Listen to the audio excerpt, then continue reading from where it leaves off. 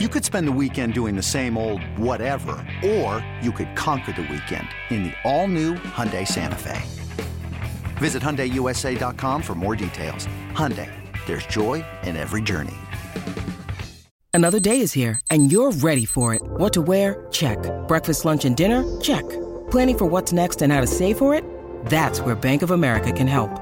For your financial to-dos, Bank of America has experts ready to help get you closer to your goals.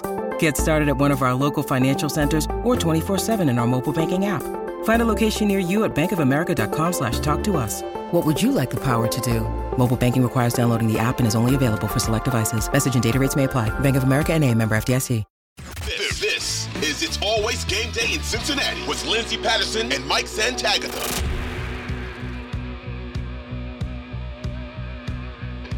We are back on It's Always Game Day in Cincinnati. Lindsey Patterson, Mike Santagata, plenty to get to. A lot of mailbag questions. Thank you so much for sending them over on Twitter. Make sure you're following along. Bengals_Sands at LNDS Patterson. We will start with Governor Chief. He says, do you think Lou will try to stop Patrick from the jump? Or will it be the whole multiple scores ahead and you're adjusting at halftime? Oh, man. I also feel like there's this slight chance, I brought this up in our last podcast, that Lou's going to hold a tiny bit back. Just like, not a whole schematic thing, like how I don't think he would hold back like a whole, well, I wanted to use this coverage rotation or shell or whatever. But just like, I'm saving that blitz, I'm keeping that bullet in the chamber just so they don't see it. Or I'm going to, I don't know, maybe he has a thing with a third and short, like a important third and short. I'll let him have this one because this is the regular season game. But in the postseason, I'm going to do this or something. I'm going to jam Kelsey with a defensive end and have somebody play man coverage and safety over the top or something. I don't know. Just something in the chamber that I think he might keep in there. Nothing too much, but I think it'll stop him from going all out because he might save it just a tiny bit. But maybe he doesn't. You do? Okay. I agree with you because here's the thing. There's two things there. I don't think they can play from behind again. I know they have all season. Cincinnati has done it offensively all season. We get frustrated, like, why can't you just play from ahead? Because when they play from ahead, I feel great about them. I feel great about the game, and they can put it in cruise control. I truly do that. Maybe not just by a 10-point lead. You might have to get more than that to feel comfortable. But I do like that when the offense gets ahead. But defensively, I don't think you could do it again to Kansas City. I don't. And I know they did it twice. I kind of agree. I think that's one reason is I think he's going to hold a tiny bit back, but then I just think it is hard. Yeah. It is hard to do that a third time. Like, let him have this regular season one, and then maybe you could do it again on the fourth game if they play him in the AFC Championship or something. It's so hard to stop this level of offense. Andy Reid, the greatest offensive coach in my life, to shut him down another half. I don't know. That's so difficult. But if anybody could do it, I believe in Anarumo because of what he did the past two times they played him. Yeah, no, I agree with that. I trust him to make adjustments at halftime. So we'll always have that in the first half.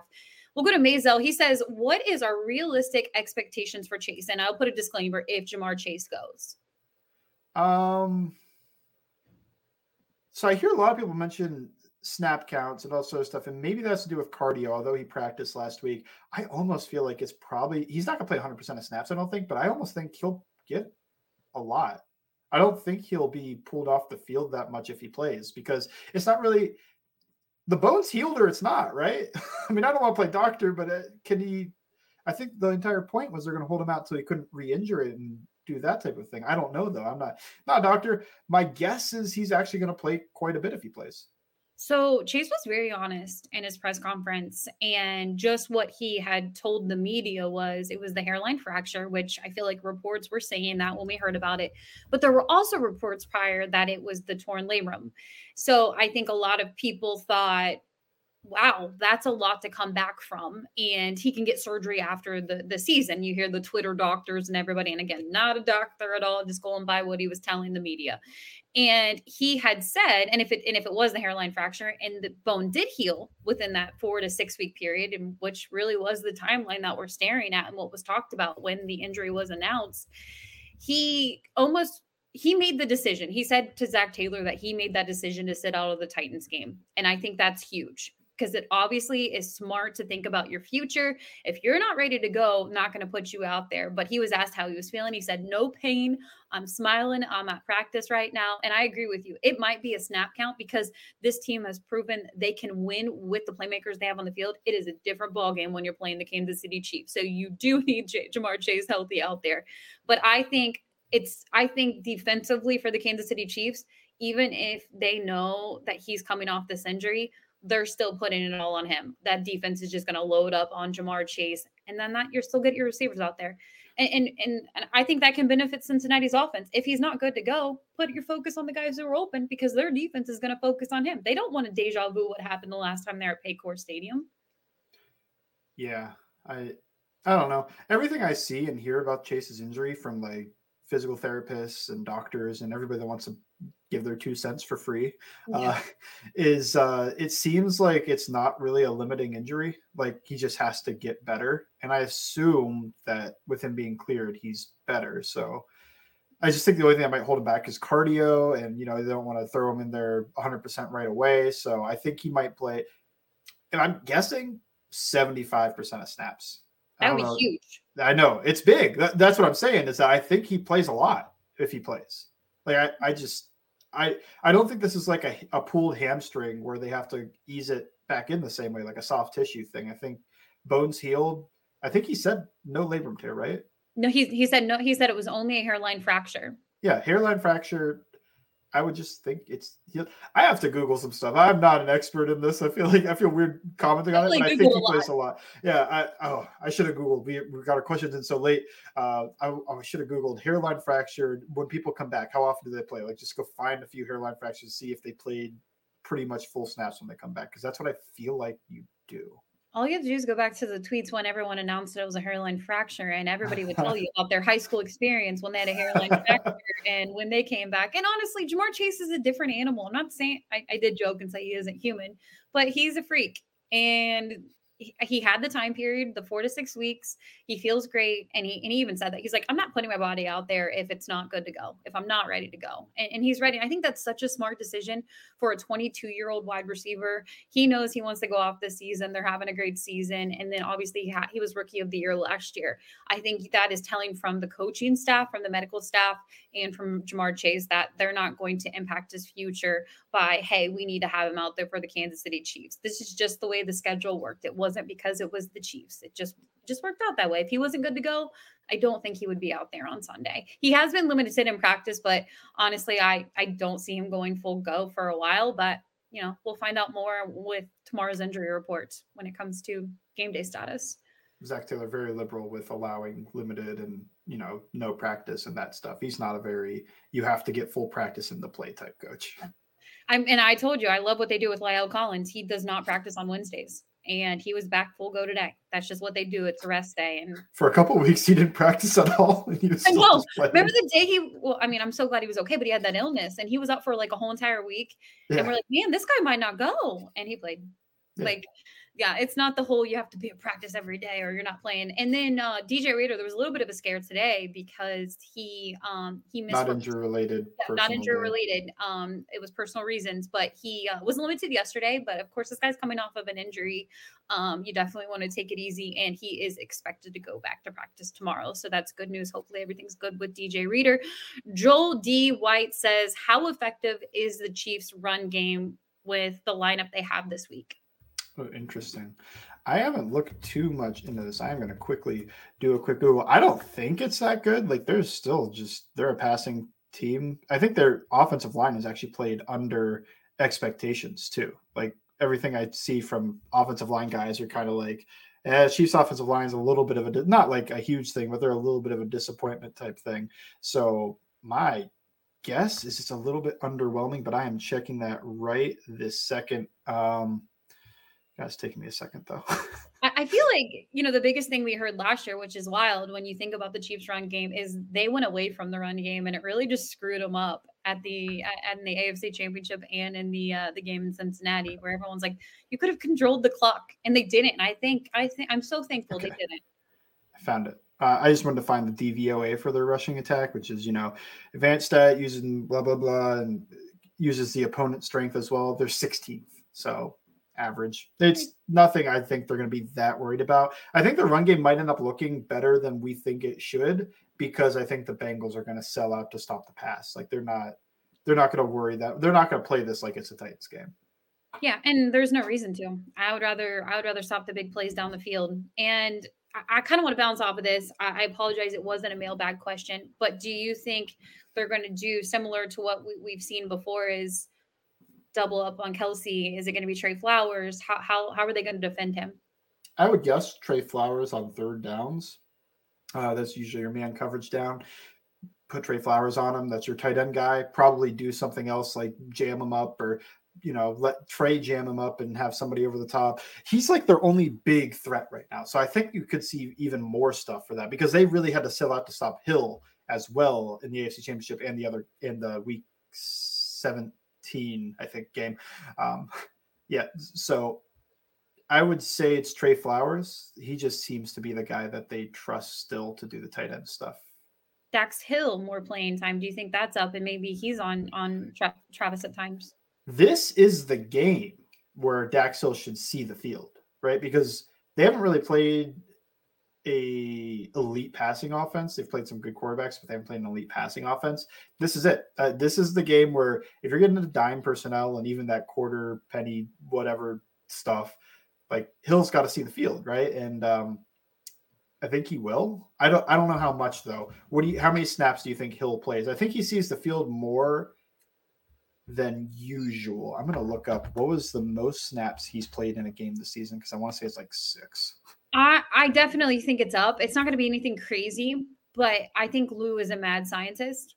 And wow, he played. Right. There was all the corner injuries against Cleveland, so he played 20 snaps that game. Other than that, it is 6 snaps as his highest. So do you think he plays over 6 snaps? 100%, and it's because of Lou. I truly believe Lou is going to get in his bag, and he's going to have to change it up. And the thing is, with Kansas City, they don't see a lot of Dax Hill on tape and probably don't expect him to play. Maybe they do. Maybe they do with their coaching staff. I need to give them a little more credit, obviously. And I think that this is the game we see more of him. And maybe, just maybe, and this is a little bit of a hot take, he has a takeaway.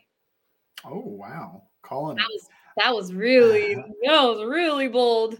I think my guess is around 10 snaps to a dozen for Dax Hill. And I think they'll use him because Trey Flowers is the tight end guy, but that's in man situations. When they want to play anything else, third and long, second down, first down, mixed down stuff. And, KC goes out there in their 11 personnel and they don't really respect the Kansas City run game as much as they do the passing game. They could put Dax out there and it would make more sense because you're probably playing zone coverage, or you want to disguise what are we doing? You don't know. So that's more with Dax. Whereas if you put Trey Flowers out there, the offense kind of has a tell of like, this is probably man. We saw this twice last year, and over 50% of the time he was out there, it was man coverage. So I think I know what we're getting.